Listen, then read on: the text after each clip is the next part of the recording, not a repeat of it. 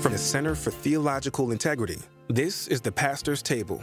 Today's church leaders are weary and burnt out from trying to lead in the machine of corporate leadership systems. The Pastor's Table brings you conversations with local pastors working out deep theological convictions in their churches. Here are your hosts, Reverend Tara Beth Leach and Dr. Mark Quanstrom. Welcome to the Pastor's Table. I'm Tara Beth Leach. And I'm Mark Quanstrom. Welcome back. It was our privilege to have our theologian in residence, Dr. Beth Felker-Jones, visit with us. And we talked about just how human our Lord and Savior Jesus Christ was. We talked about whether or not he lived out the existential angst and the way we live. We talked about his sorrow, his suffering. We talked about his weeping. We talked about him being aggravated. We talked about him having a sense of humor. We really did want to explore and understand better the central core tenet of our faith, that our Lord and Savior, God, who created all things, was enfleshed in the person of Jesus of Nazareth in the first century. It was so much fun. And we have invited a guest today to continue that conversation. We have. In just a moment, we are going to introduce to all of our listeners Michael Palmer. But Mark, I just wanted to reflect on something with you for a moment, because I think it just continues to frame up everything that we have been talking about so far. Now, I was scrolling through my news feed. I had, just the Sunday exhaustion that all of us feel after preaching. And I sometimes like to see what other people are up to. And I came across this quote that was from your sermon yesterday. All right. And I wanted to read it because I think it's so powerful. Allow me to give you a bit of a geography lesson.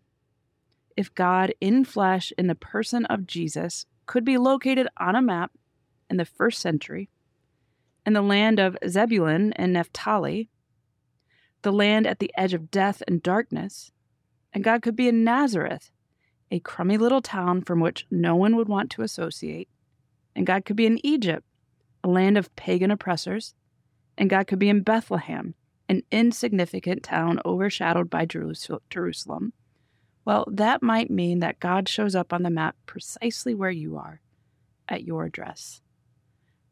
I think this is such an important reminder for us, and is a continuation of the conversation that we've been having.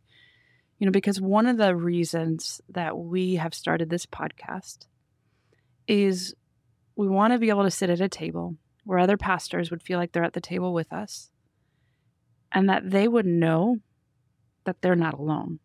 We know that a lot of our listeners are pastors of maybe rural churches where they don't have the same network that others might have. Maybe they feel like they're on an island and they're alone. And we know that pastoral ministry has been very challenging for many out there. There's been a lot of pain and wounding from a lot of the polarization that we're seeing, from imbalances of power within denominational structures, the ripple effects of Christian nationalism and pastors prophetically preaching and teaching on that is subversive, and thus pastors get some arrows as a result. And reading this, and I know you meant it for your congregation, and I know that God met every listener in the pews that needed to hear that. I'm thinking specifically of the pastors that are listening, that need to hear that need to know that Jesus is where you are and with you in your wounds and your wins and your losses. And I can't think of a better person that I would want to talk about that sort of thing than Michael Palmer. Great. Michael Palmer has been a pastor. And most recently, he was a pastor on the West Coast for 10 years. And he now serves with his wife in just outside of St. Louis, as he and his wife are launching a new ministry called the Center for Spiritual Formation and Retreat. And I know that all of this is going to come out in his story. But Michael, we are so thrilled to have you today. Welcome. Thank you guys for having me. It's a pleasure and an honor to be a part of it. Wonderful. So, Michael, you've you've been in pastoral ministry, you've gone through theological education, and now you're exploring a new season. I wonder if we could go back to some of those earliest years where that spark for Jesus and that spark for pastoral ministry began. Yeah, I am a child of the church. My dad and my grandpa were both pastors. I have other sets of grandparents who are not ordained clergy, but gave their life in service to the church in so many ways. And so I've known only the church and the community of faith really for my entire life. I felt the call to ministry in high school and kind of navigated the discernment process over the course of years through college, and was married to my wife, Elizabeth, who is also a pastor. And in our early 20s, we kind of navigated the ordination process for the denomination we're part of. And we went and served in a couple different ways. We served on staff at a church in St. Louis. We served for a time overseas in Korea as English teachers and work of ministry in that way, but ultimately landed in California, where we served for almost 10 years, a church in Napa. Wonderful people, a wonderful time. We loved them very, very much. And they were, I like to say, a very formational, that's the word I'm looking for, a formational people in a way that I needed in my own life. Learning to pastor it's a daunting thing. So you learn to shepherd a people, and the act of shepherding people tends to bring out of you some of your best, but also some of the shadow. So if I could interrupt for just a minute here, Michael, you pastored this church in Napa Valley, California for 10 years or so. I'm guessing you were in your late 20s to mid 30s, late 30s, something like that. That's my guess. You don't have to confirm or deny that. Just that's my hunch. And you and Elizabeth are both pastors, right? And you said this was your first. You didn't say this. This was your first church as a lead pastor. Correct. And you mentioned that the church was formative for you. Mm.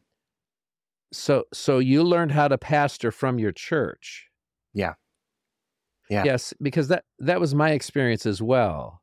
That when I took my first church, I had 7 years of academic training, and believe me, I believe in academic training for sure. But I realized that the art of pastoring, the skill of pastoring, really is on the job training.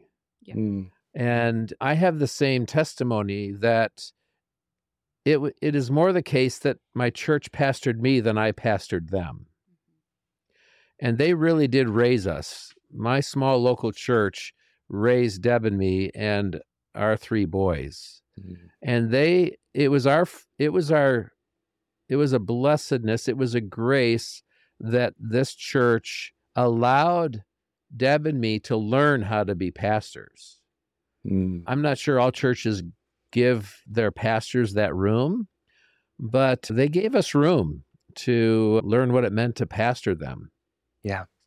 And so I just, you said that you said that as a matter of course, as a part of your story, but I wanted to draw attention to the fact that this pastoring of a people is a mutual endeavor. This is a task on the part of both the church and the pastor.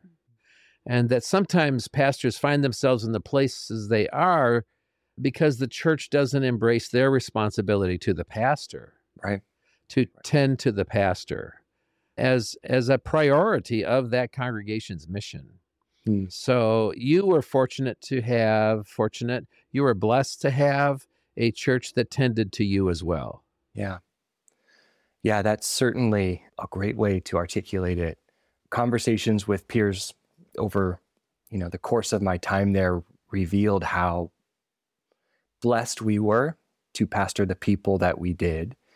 And we were there, I think 9 years and 7 months. So a little over 9.5 years. And over the course of that time, So much of the work was, I don't mind answering the question. I was 27 when I moved there, and we moved a baby, didn't know anything. And it was the process of learning each other. And then also the process of, I'll just speak for myself, learning what kind of pastor I was. Mm-hmm. And we'll Yes. talk about it in a little bit, beginning to navigate this secondary call about talking about things and speaking to things, just politics. And there was some conversation about sexuality and doing a lot of that online through social media. And then pastoring people in response to that as well. So there was this growing and learning and forming and developing that happened during this time.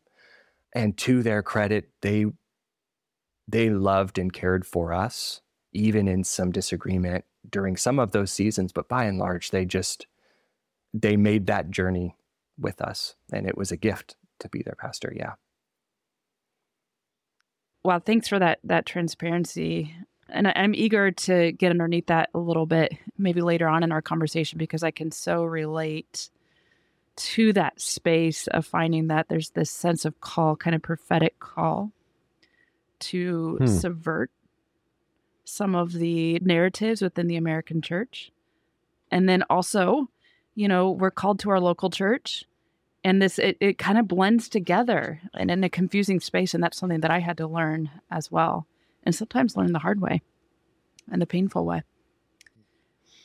So what are you talking about, Michael? I'm interested in the specifics. What exactly are you talking about? Yeah. So to give the short version of maybe a longer story, sometime around 2014, 2015, I think it was 2015, went to a conference for the denomination I was part of and had this experience where I realized that there was not a lot of conversation happening, honest conversation around issues of, at that time, it was race and sexuality. And I had this season where I was reflecting on how I wish that people would talk about it. And then it just kind of, the Spirit nudged me, inviting me to do the thing that I wished other people would do, and use the little platform I had, my few hundred friends on Facebook. I don't even know if I had Twitter at the time, but just to speak where I could and when I could. And so I did. And over the course of years, from about 2015 to about 2020, I did my best to pastorally process what we were experiencing as people in the church and navigating. I think during that time, Obergefell was ruled with the Supreme Court, which made same-sex marriage legal. So we processed some of that. I actually grew up in, it's North County, which is a part of St. Louis County, but within North County is Ferguson, Missouri. And I grew up going to school actually in Ferguson and lived in a few of the neighboring kind of little townships. St. Louis is a little weird in how they organize their towns, but that was kind of the world that I grew up in. And with Mike Brown being killed and all of the stuff that came out from there, I just imperfectly, but did my best to process what that meant, tried to process privilege, tried to process how my experience as a white man is very different than the experience of my friends of color, and that this experience in America is not equal for all. And so over the course of years, that conversation grew and had some nuance to it, evolved towards the end. About 2020, it started the conversation about Christian nationalism and political idolatry, and that started to become this growing thing. And so started having some of those conversations online as well. And the experience of it was a mixed bag, right? So there was some really beautiful and meaningful friendships and relationships and connections that grew out of that time. People that I never would have met, or connections as a pastor to a person who would have never stepped into a church. Grace upon grace in so many of these conversations. And Michael, Yeah. I was one of those. I was one of those that was blessed by that public ministry that you had, Hmm. because you are putting words and giving us language by something that so many of us pastors were experiencing and feeling. And then a post would come out and I would say, that is exactly how I'm feeling. I just didn't have the language for it. Mm. And so it really was edifying for so many of us and helped so many of us process also the experience. And there was very much, I mean, there was a lot of momentum, and there was very much of a community that was Mhm. built around that, a really beautiful community of people that because of what you were doing, so many other pastors were able to see, like, oh, I'm not alone. There's others that are wrestling through these things. There's others that are processing through these things and feeling how I'm feeling. So you were speaking to the prevalent cultural issues of the day as a pastor of a church in Napa Valley, California, as a follower of Jesus Christ. Right. Yeah. Yeah. Yeah, what's the problem there? Why is that a big deal? Well, Well, I don't see the problem. yeah. Yeah. I think, Yeah. So, yeah. so what happened? So a great community was developed. You spoke into so many people's lives, right? Mhm. End of Yeah. story. This is a happy ending. Why It are we is even talking to you? It is a definite happy ending. It is a happy ending in the end. I think within our tradition, one of the things that I've come to see is, and it's not exclusive, I certainly don't want to paint it that way. I just know what I know. And so I'll speak to what I know. I won't place that on anybody else. But we expect a certain way of talking about things and doing things. And there's an expectation for how we talk about things, how we talk about God and our relationship with God and our relationship with those who are outside the church, and what it means to be a Christian, what it means to be holy. There's this, all groups have shared language, and part of our shared language comes with the expectation that you will be part of that.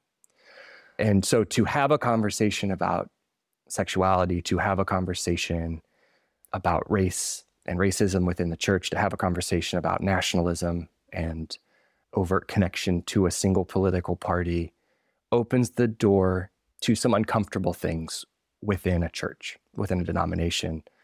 And I found in my time that while there were some who they found meaning and commonality within the things that I would say, there were others who found them threatening to the church. I won't recount them because they're not worth naming, but all sorts of names privately said to me, questioning the integrity of my call, questioning my role as a pastor.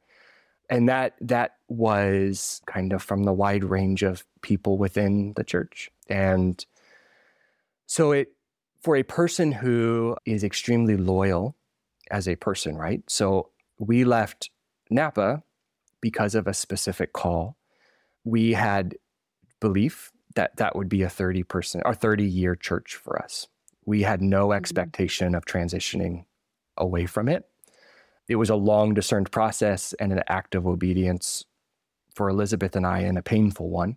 So we're committed to the church, and we've given ourselves wholly to the church. And so to receive anger, hostility, accusations, retribution from people within it, maybe the best way to say it, there's no way to weather that without it taking on the voice of the church.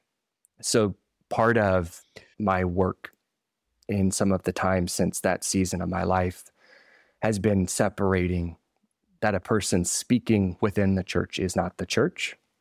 And that's been a really important journey for me. But that's been a hard part of my journey, to not see the church as the one who is attacking. So were you blindsided by the response of some folk in the church? Did you know that you were engaging in political risky behavior? And this isn't an accusation. It seems to me that I might, if I were you, I might have been blindsided by the response as you're kind of working out your call and you're calling the church to respond to contemporary political issues. And it was prophetic for sure, but it's not out of the realm of what we're called to do, right? Were you blindsided by the response of some in the denomination? Can it be yes and no? It sure can. I don't know. It's your life. Yeah. So no, because 6 years of it was the slow burn of frustration, the slow burn of, anybody who's attempted to pastor online or in public has received the comments that just kind of like a slow drip that just arrive in your inbox or in your email, whatever. Right. So I knew kind of through this whole process that it was risky. I knew it. And I knew it because of my own experience. I knew it because of some of the experiences of people that I am peers with. I wasn't oblivious to what the reality was and the potential was, especially as things heated up, moving through 2018, 2019, and into 2020. Where's the yes? Where's the yes? You said no and yes. Yes, the yes is in 2020, it all came to a head and got very ugly very quickly and involved, we'll leave it at accusations, threats within the polity of our denomination and how pastors are held to account for our credentials and our call. All right. There was nothing acted upon, to be clear, but there were threats. There were many threats. So there was a threat to take your credentials. Yeah. Take your credentials because you were speaking into some of the quote unquote hot button issues of the day. Because I wasn't speaking about them correctly. Correct. And it involved, in the end, many people I knew and counted as friends or counted in relationship family-wise. It was a very hellish season. Yeah. So I was expecting pain. I wasn't expecting that kind of pain. There we go. And so sudden. Yes. And so violent. Yeah. Yeah. Right. Michael, my heart just aches with you. And sadly, I know that this has been a road that more than one of us have walked and have lived, and that we never, ever, ever, the day that, we stand behind those pulpits on Installation Sunday, and when we imagine pastoral ministry, these just aren't the things that we cannot possibly imagine these things. Yeah. So you're not outside the tradition of your denomination in anything you're saying. No. I mean, you're not speaking in ways that are contradictory to the denomination's theological convictions. No. Right? Yeah. I mean, you thought you would have room. Yes? It was I hope this won't sound overly romantic, but in speaking and acting as I did, I was doing my very best to live out the ordination charge to proclaim the gospel. Wow. And so, no, I never taught outside the theology of our church. Yeah. I never broke with kind of the tradition to which I am bound. Right. So you're speaking generally and vaguely on purpose so as to not be indicting of anyone. But I wanted it to be clear that you thought and still think, and evidently the church still thinks, that there was nothing untoward in what you were saying. It just was outside the norm, the cultural norm, not the theological norm. Yeah. From those that held the power. Oh, there we go. go. I think that's really important to note, because there was and is a groundswell of many pastors and Christians who are longing for the church to be the church that Jesus said we could be, that said we can be. And, for someone like Michael, who I believe has the gift of prophecy, you've been able to see ways in which the church has diminished that vision. And so you knew there was a risk, as a prophet does, and you did it anyway because the Spirit of God compelled you.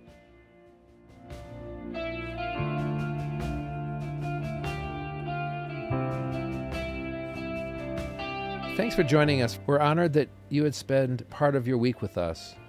Our vision for this project is for it to spur collaborative conversation, not a one-way monologue. So here's 3 simple steps to participate with the Pastor's Table. First, subscribe to the podcast. A 30-minute episode will be released weekly, and we don't want you to ever miss a chance to join a formative conversation. Second, extend our conversation with a ministry friend. Think of a friend in ministry who could benefit from this conversation. Each week, we will provide discussion questions to prompt further dialogue between fellow pastors. And third, join the conversation. Go to thepastorstable.com to share with us your experience in ministry and what theological convictions you would like to see the Pastor's Table explore. Until next time, may you be blessed as you serve faithfully in the gift of ministry God has granted you.